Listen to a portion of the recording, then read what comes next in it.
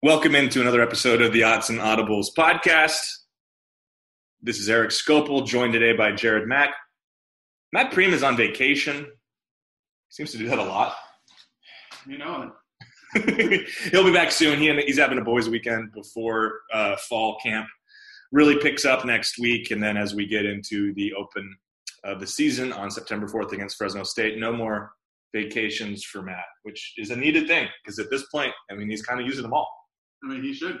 It's a little slow right now, but that's okay. It's slow, but it's also really busy. And we just recapped now 7 days of Oregon's fall football camp. And that is what we're going to talk about today. Today is Friday. This podcast will be up Friday. You might listen to this on Saturday. We've now actually been able to watch 4 practices. They've had 7.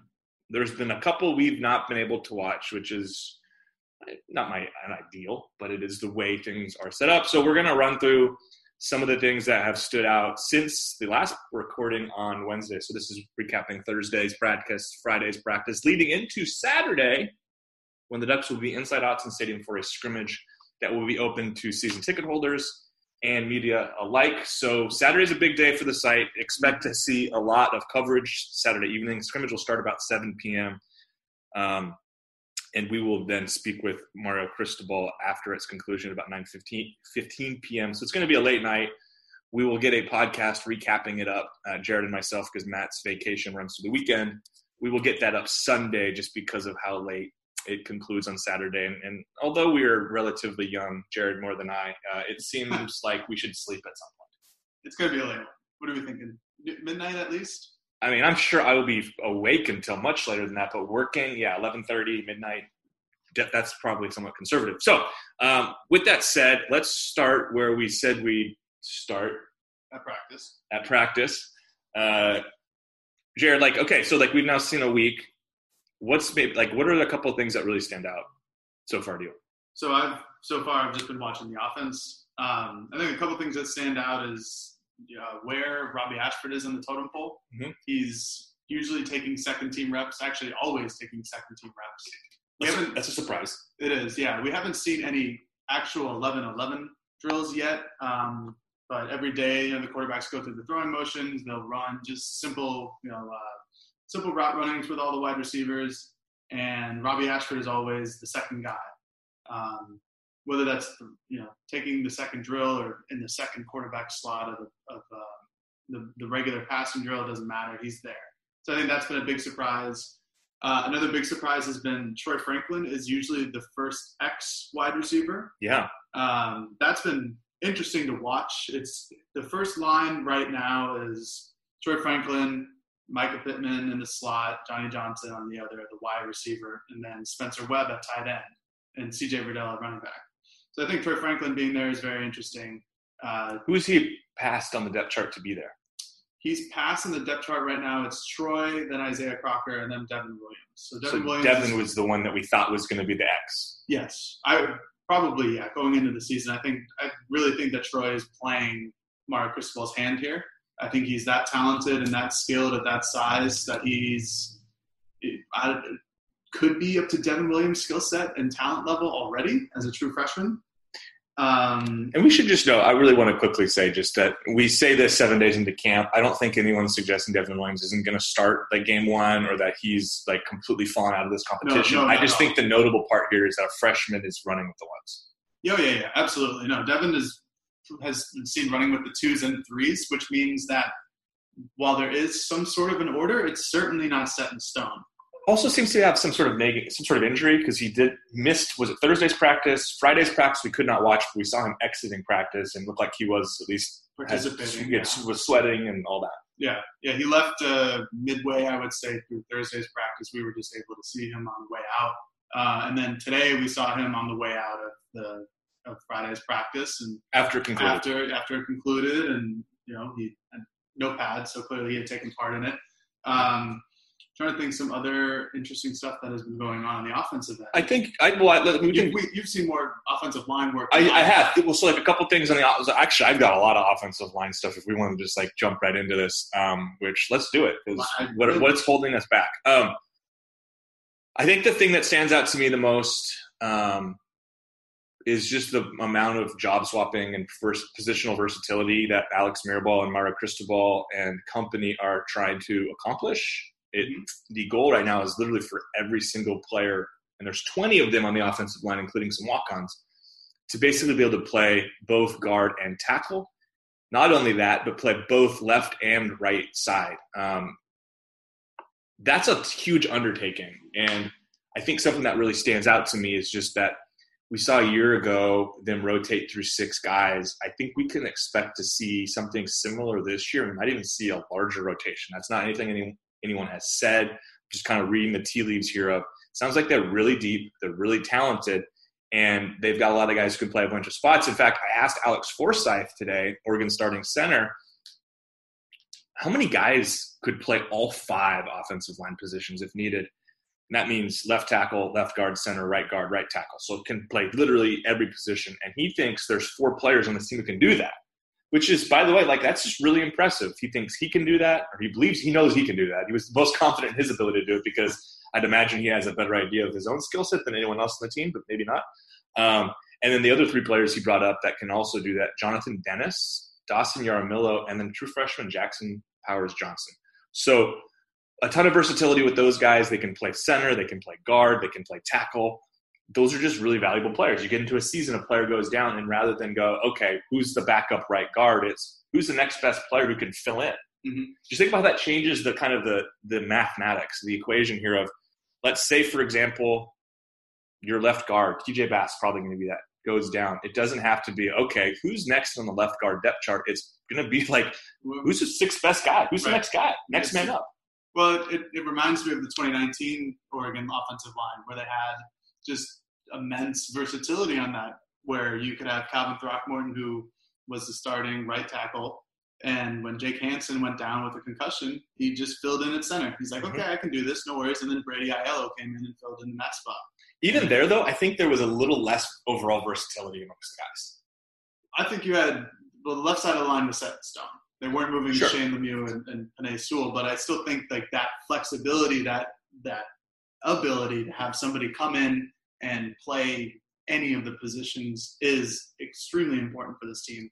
And I think when you were saying how they're going to have a rotation that might be more than 6 deep, I could see it being 8 or 9 from what I've heard. I think, to be honest, 8 sounds about right. Yeah, and you could think about it maybe this way: of I don't think you want to change the center just because I think you really want to keep the person snapping the ball consistent. That in and of itself is it's like a jump shot. You know, you don't want to substitute somebody who's consistent with their snaps out for somebody who then has to kind of find consistency midway through a game. So I think you want to keep that position kind of static, and Forsyth just plays there. Mm-hmm.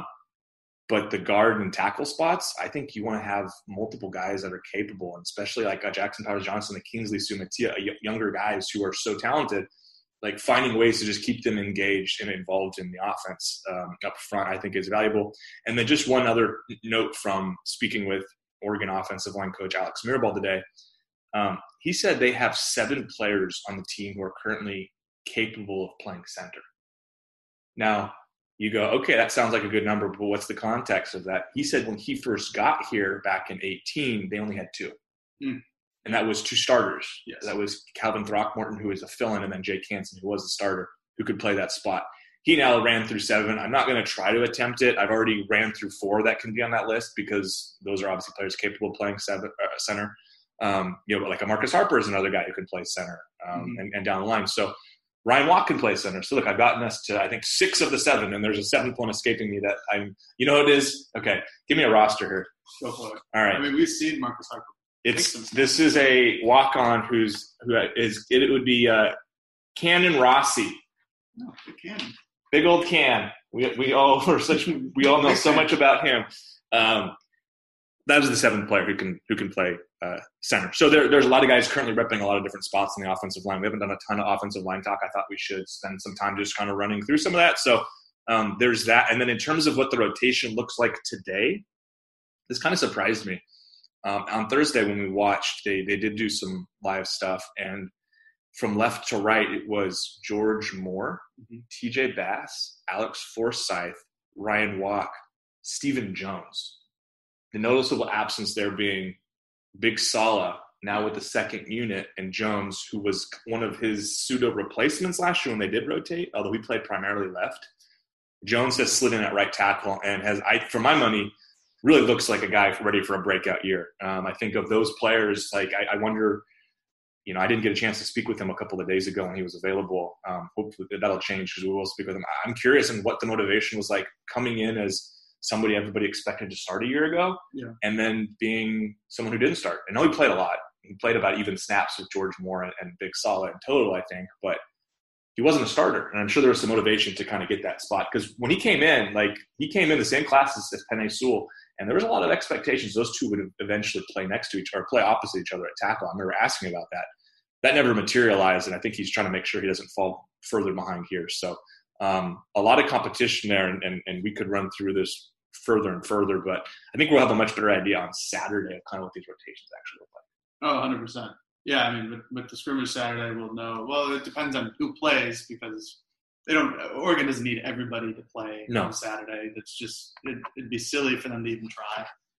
But they'll definitely have a chance we'll definitely have a chance to see who the rotations are and who's the sixth guy, who's the seventh guy, and just what positions they're rotating at the most. Is it going to be from one of the tackle spots? Is it going to be the right or left guard and who's coming out?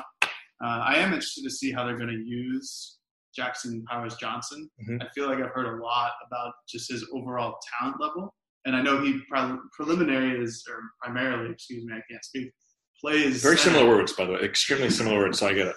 He came in as a center, but he's been working with the ones at guard. He's been working with the twos at center, and I'm interested to see if his talent is just going to be too much where they're going to need to put him at left or right guard and just at least have him out there. I think he and Kingsley are rotation guys. If we're talking about getting, who's season starting out, if I was to try to assess this, I think the five guys I mentioned as starters, Moore, Bass, Forsyth, Walk, and Jones would be the five just based on what we saw. And then the next three I would say would be Big Salah, who's I think right there, and then those two freshmen seem to really be making some waves this fall, and that's Jackson Powers-Johnson and Kingsley Sumatia. If I was just to say who are the 8 best offensive linemen or what's my feeling, that would be where I would land. And that, again, excludes some really good players that are very talented and that I think we all think very highly of. It's probably the story – I'm transitioning now to the next segment. This is probably the story that on the site – surprises us every year for how much interest there is. And we were able to write it finally on Thursday, and that's the weights and height changes made on Oregon's football roster. Usually these come out first day of fall camp. We're handed one. We had to wait about a week on Thursday. Nate the Great, the New Oregon Sports Information Director, who's doing an awesome job. This is his first year doing it, and I think, from my perspective, he's killing it. Look at me giving the NA drop here. Intentionally efforting for better access. So, Nate, if this comes to you, we think you're amazing. Keep doing great. You're doing great, and give us better access, I guess. But Nate came up and handed us a roster after that stupid digression I made, which I don't know if I should have, but whatever. And handed us a roster with weights on it, and it was exciting because we thought, boom, finally, the moment everyone has been waiting for, updated weights. And Jared, we should know. We're gonna go all the way behind the curtain because whatever.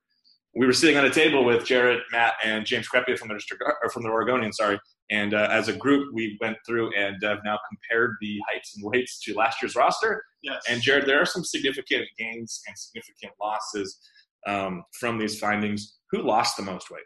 But I'd like to thank James for helping us out. I was just going to say, James is instrumental in this. Sheet. Yeah, James has an Excel sheet with the last 3 years of roster weights. I consider myself a nerd, and honestly, now that he's given me the idea, I'm going to start doing this. It's a good one. It's a great idea because usually I do actually carry around a notepad or a collection of old rosters, so I have them. But yeah, why don't I just put them on a computer? James, big assist on this as well. And honestly, and technical competition, but the fact that we work together on some of this actually does help I think the caliber of our work. Yeah.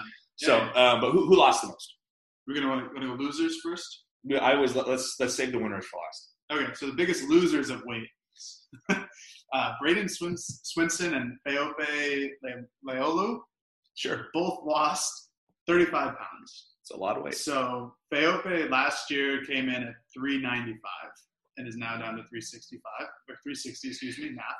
And Braden Swinson, I think, was interesting. 269 to 234. Right, and I think that's just his transitional change in positions. With his was playing mostly outside backer, and but now it was hand in the dirt. Now he's doing it from a standings position. You want to cut some weight because I think there is more opportunity to play in coverage. The next two were both skill position players. I think these were mostly due to injury more than anything else. But Sean Dollars lost 24 pounds, and Jalen Red lost 17 pounds. Significant. Yeah, Sean Dollars is now 171 pounds, which feels way too light for a running back. And Jalen Red is now 170. Feels way too light for a receiver. For a receiver, especially with his frame. And I would attribute those probably to injury. Did you? But like one thing I'll just say is like I didn't look. We've seen them now practices and like around and pretty close. I didn't think like either of them looked like super. It doesn't look like they're malnourished. Like it doesn't look like they don't look 170 to me. Red looks skinnier, but he's always been a skinny dude. But Sean Dollars we've seen not in practice, but outside of practice, coming from rehab and going into the facilities, he looks fine. No notice, like he doesn't, again, like Eric said, doesn't look malnourished.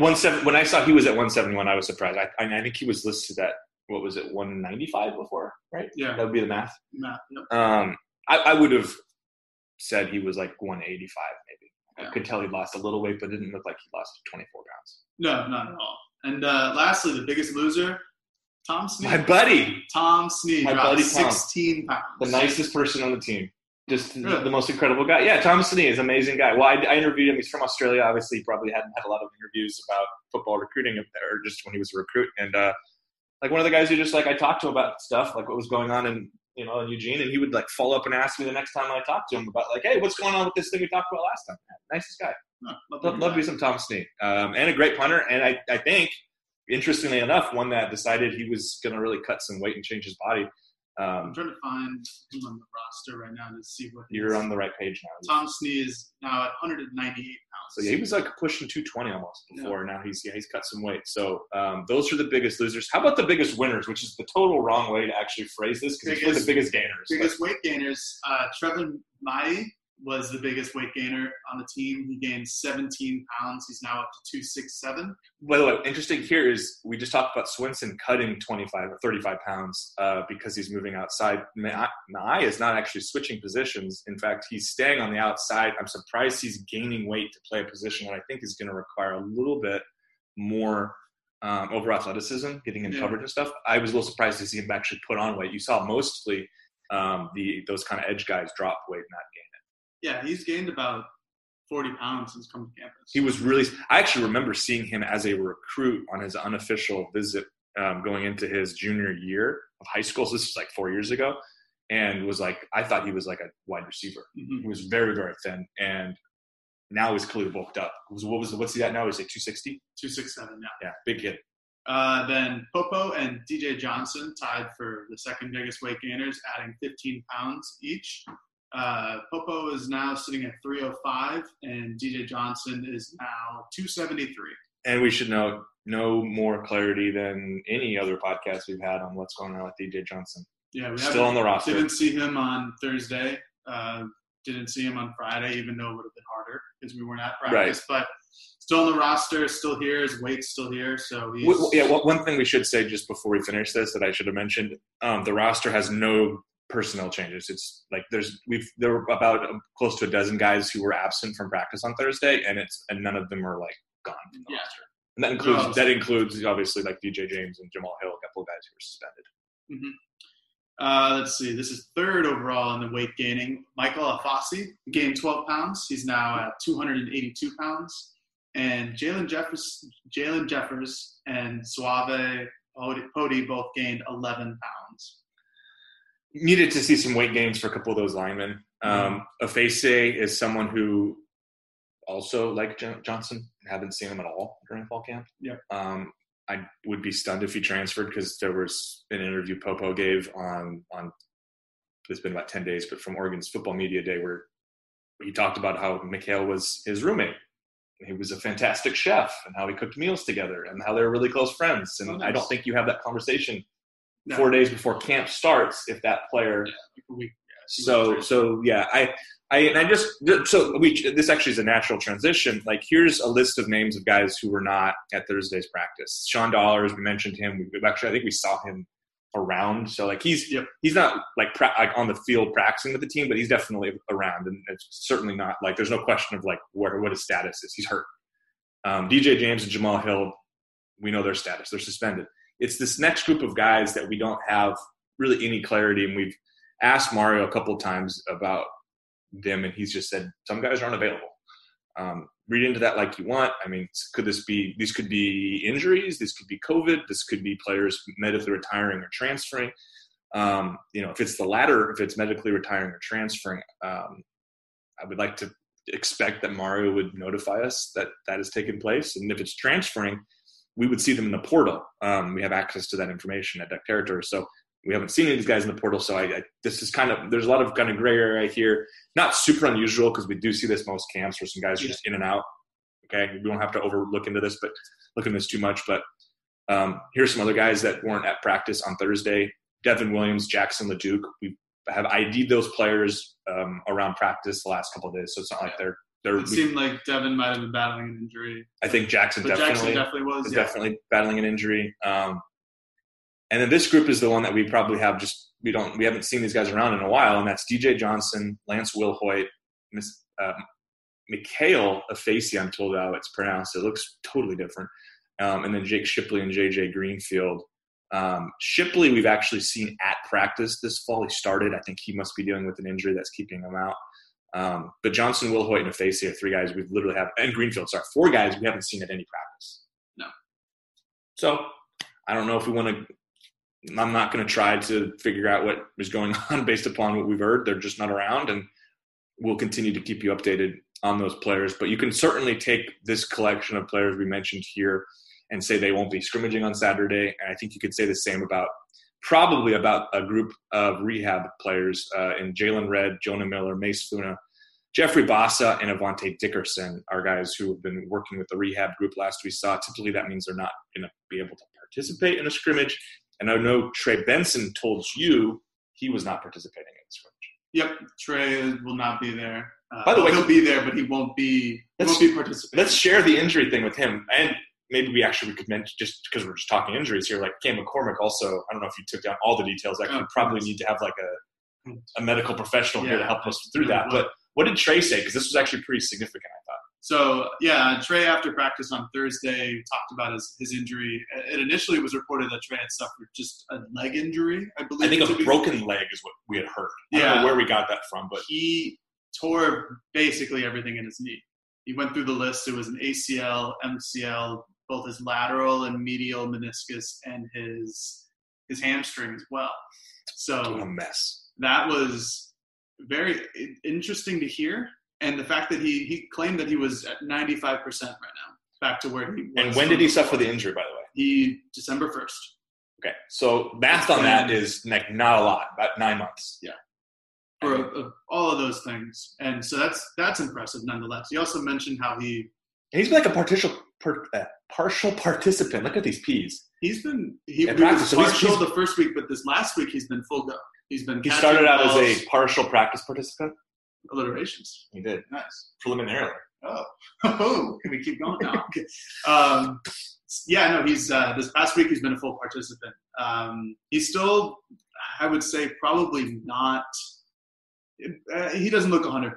And he thinks he's at 95. So that makes sense. Yeah, I mean, he's not that he's not running well. He's just kind of, there's a little bit of a gingerly vibe to him and how he runs down the field. I just don't think he's going at 100%, but that's probably from discretion from the coaches too. Mm-hmm. They don't want him to try to go 100% and suffer any kind of setbacks.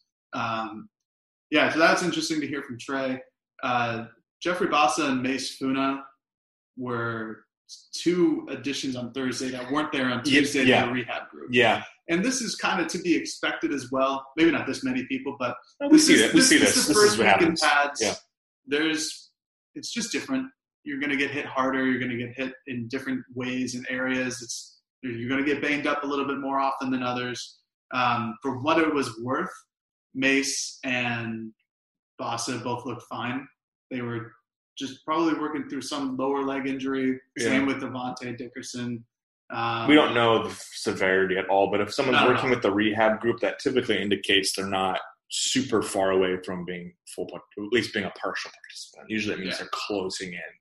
Jalen Redd and Jonah Miller have been only working with the rehab group throughout whenever we've seen practice. The typical progression sounds like what it is. For an injured player is they probably are going to miss some practices depending on the severity, and then they'll rejoin practice, and then they'll be with the rehab group for at least 2 to 4 of practices before they are a full participant. And it varies, but it's not unusual at all to see a person, if they aren't fully absent, like a Mace Funa who went from participating fully from what we saw to then being a rehab guy. It's not at all ridiculous or, absurd to suggest that they might have taken full part on Friday and that they might be a full participant on Saturday. But based upon what we saw, I think there's some expectation that we might not see them. It wouldn't shock me. I think the coaches would take it easy on them because those are both players who are probably second stringers right now. Funa's a first-team guy. First-teamer, and they're going to be playing a lot no matter what. Yeah, Boss is one where maybe this would be a valuable scrimmage just to see where he's at. And certainly a name we mentioned and talked about a lot on Wednesdays. Yeah, Wednesday's show. Mm-hmm. A player, I just think a player who's got a lot of upside and versatility. By the way, 6 foot 217 for a defensive back. That's what he was listed at. That's impressive. That's a big dude. Yeah, he should be. He looks like he should be playing linebacker. I think I said that on Wednesday's pod. And we can say that there are times when they do have the star position, which is the nickel spot he plays, work a little with the outside linebackers. We've seen that a couple times during positional drills. Oftentimes it's like kind of a combination thing of you've got your whatever outside linebacker position you want to call it. I know there's a bunch of different terminology. There's jokers and jacks and Sams and field and boundaries, and the field and boundaries actually encapsulate the jacks and the jokers and Sams. But now I'm getting into just basically gibberish here. All I'm trying to say is that typically when they do work, it's not like Jeffrey Bossa is now filling in for Kayvon Thibodeau. It's more like he's playing off next to Kayvon Thibodeau, and they're working on some sort of combination of rushing the passer or stopping a run play. So just more clarity on kind of what I was trying to say with that. A couple last thoughts before we wrap this one up and get everybody prepared for Saturday's scrimmage. I think a couple of special teams things that stood out today from speaking with Mr. Bob Williams. B-Dubs. Bobby Williams, as he's called on the roster. It really feels like Camden Lewis and Henry Cattleman have a real position battle. Really? Yeah, and I don't know if I like it.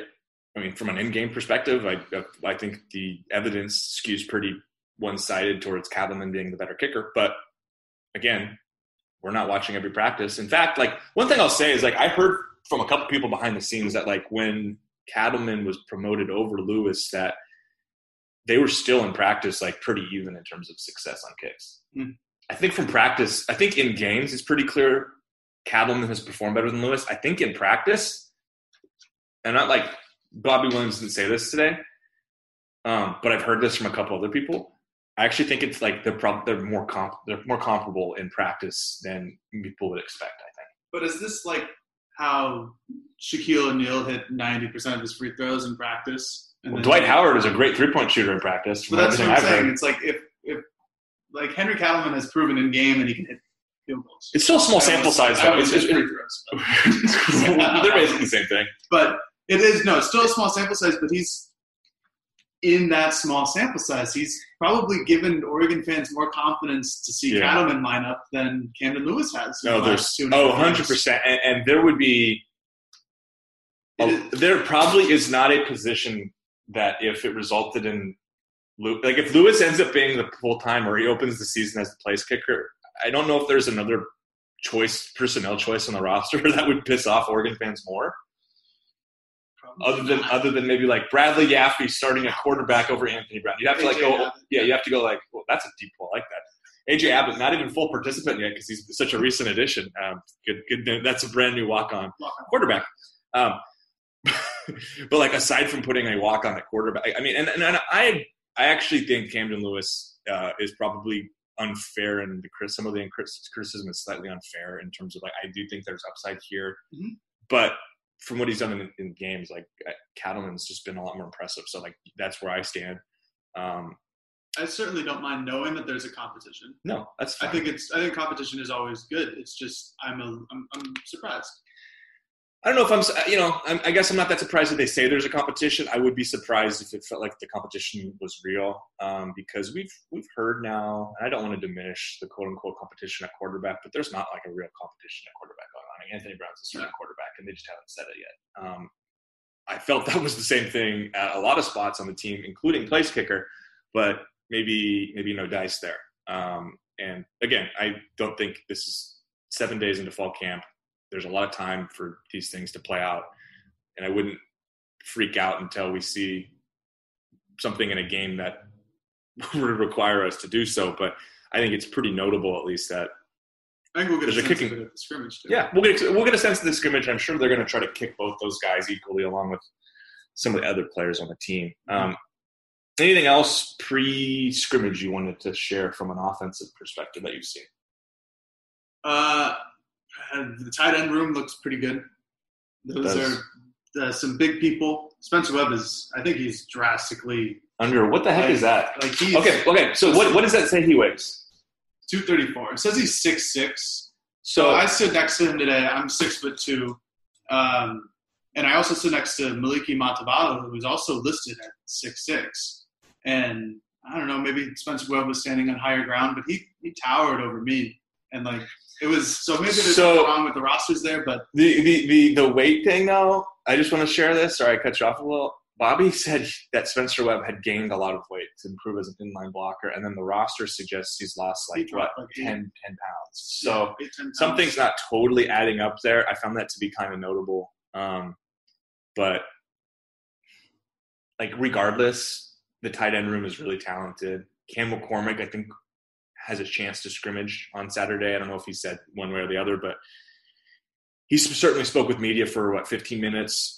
That's going to be a story to track. It really sounds like he has a shot to play this year and maybe play a decent amount. And that's just really great to hear. I mean, I'm not going to set any expectations for if he starts or has 500 yards receiving and 8 touchdowns or anything. Just to see him on the field. Like, this is sort of similar to what happened with Farrell Brown about 6 years ago, where his different circumstances where Brown almost had to have his leg amputated, but he missed a lot of time and then came back. And I think just the fact that he was able to play was really exciting. I think for McCormick, it's the same thing. Now, Brown went out and had an all-conference senior season and goes on and now is, I think, with the Houston Texans, and might be one of the top tight ends this year. I don't necessarily foresee the same future for McCormick, but it's just really great to have him around, seeing him there, seeing him smiling and talking about football. You can tell he's been through just so much, and kudos for him for not quitting, because it would have been easy for a lot of people. I mean, shoot, if you would have given me his circumstances, if you're going to be out 3 years in a row with injury, it would have been very easy to choose the door where you just stop doing it. Yeah, 100%. Yeah, no, it's great to see him out there. I think that's the first time the media has really gotten to speak to him in 2 years or something like that. Several years, yeah. He gave a detailed answer of his injury and his history and what happened. And yeah, like you said, it would have just been much easier for him to say, okay, this keeps happening to myself when I play football. I should probably stop playing football. But he didn't, and he's back. He's taken a lot of the second team reps. He's usually the second tight end to come out of any route running drill. Webb's the first. Webb is the first, yes. And he looks good. I talked to Spencer Webb about just what it's like to have Cam back in the room and back into playing shape and seeing him out in the field kind of on an everyday basis. And he was emotional about it. He was just so happy to have him back there and just so happy that he said that the second he steps into the field, like he feels like he's going to cry when he sees it happen. So yeah, that's a great thing to have in that tight end room. Have him and Webb as a leader. But yeah, no, there's a lot of talent in there too. A ton of talent. And we had an opportunity to speak with every single one of Oregon's tight ends today besides DJ Johnson. Again, no clarity on what his status is with the team from the last time we asked about it. But regardless, really talented group. I think that's going to do it. Yeah. For this episode of the Odds and Audibles podcast. Thanks for listening. As we said, earlier in the show, we're going to have a reaction to Oregon's first fall scrimmage sometime Sunday morning, I think. It's probably too late to try to record one Saturday night. And in fact, might not be that useful for a lot of people. They would be sleeping when it was posted. So we'll post that Sunday morning. That's the next time you'll hear from us. So for Eric Skopel and Jared Mack, thank you for listening to the Odds and Audibles podcast. Peace.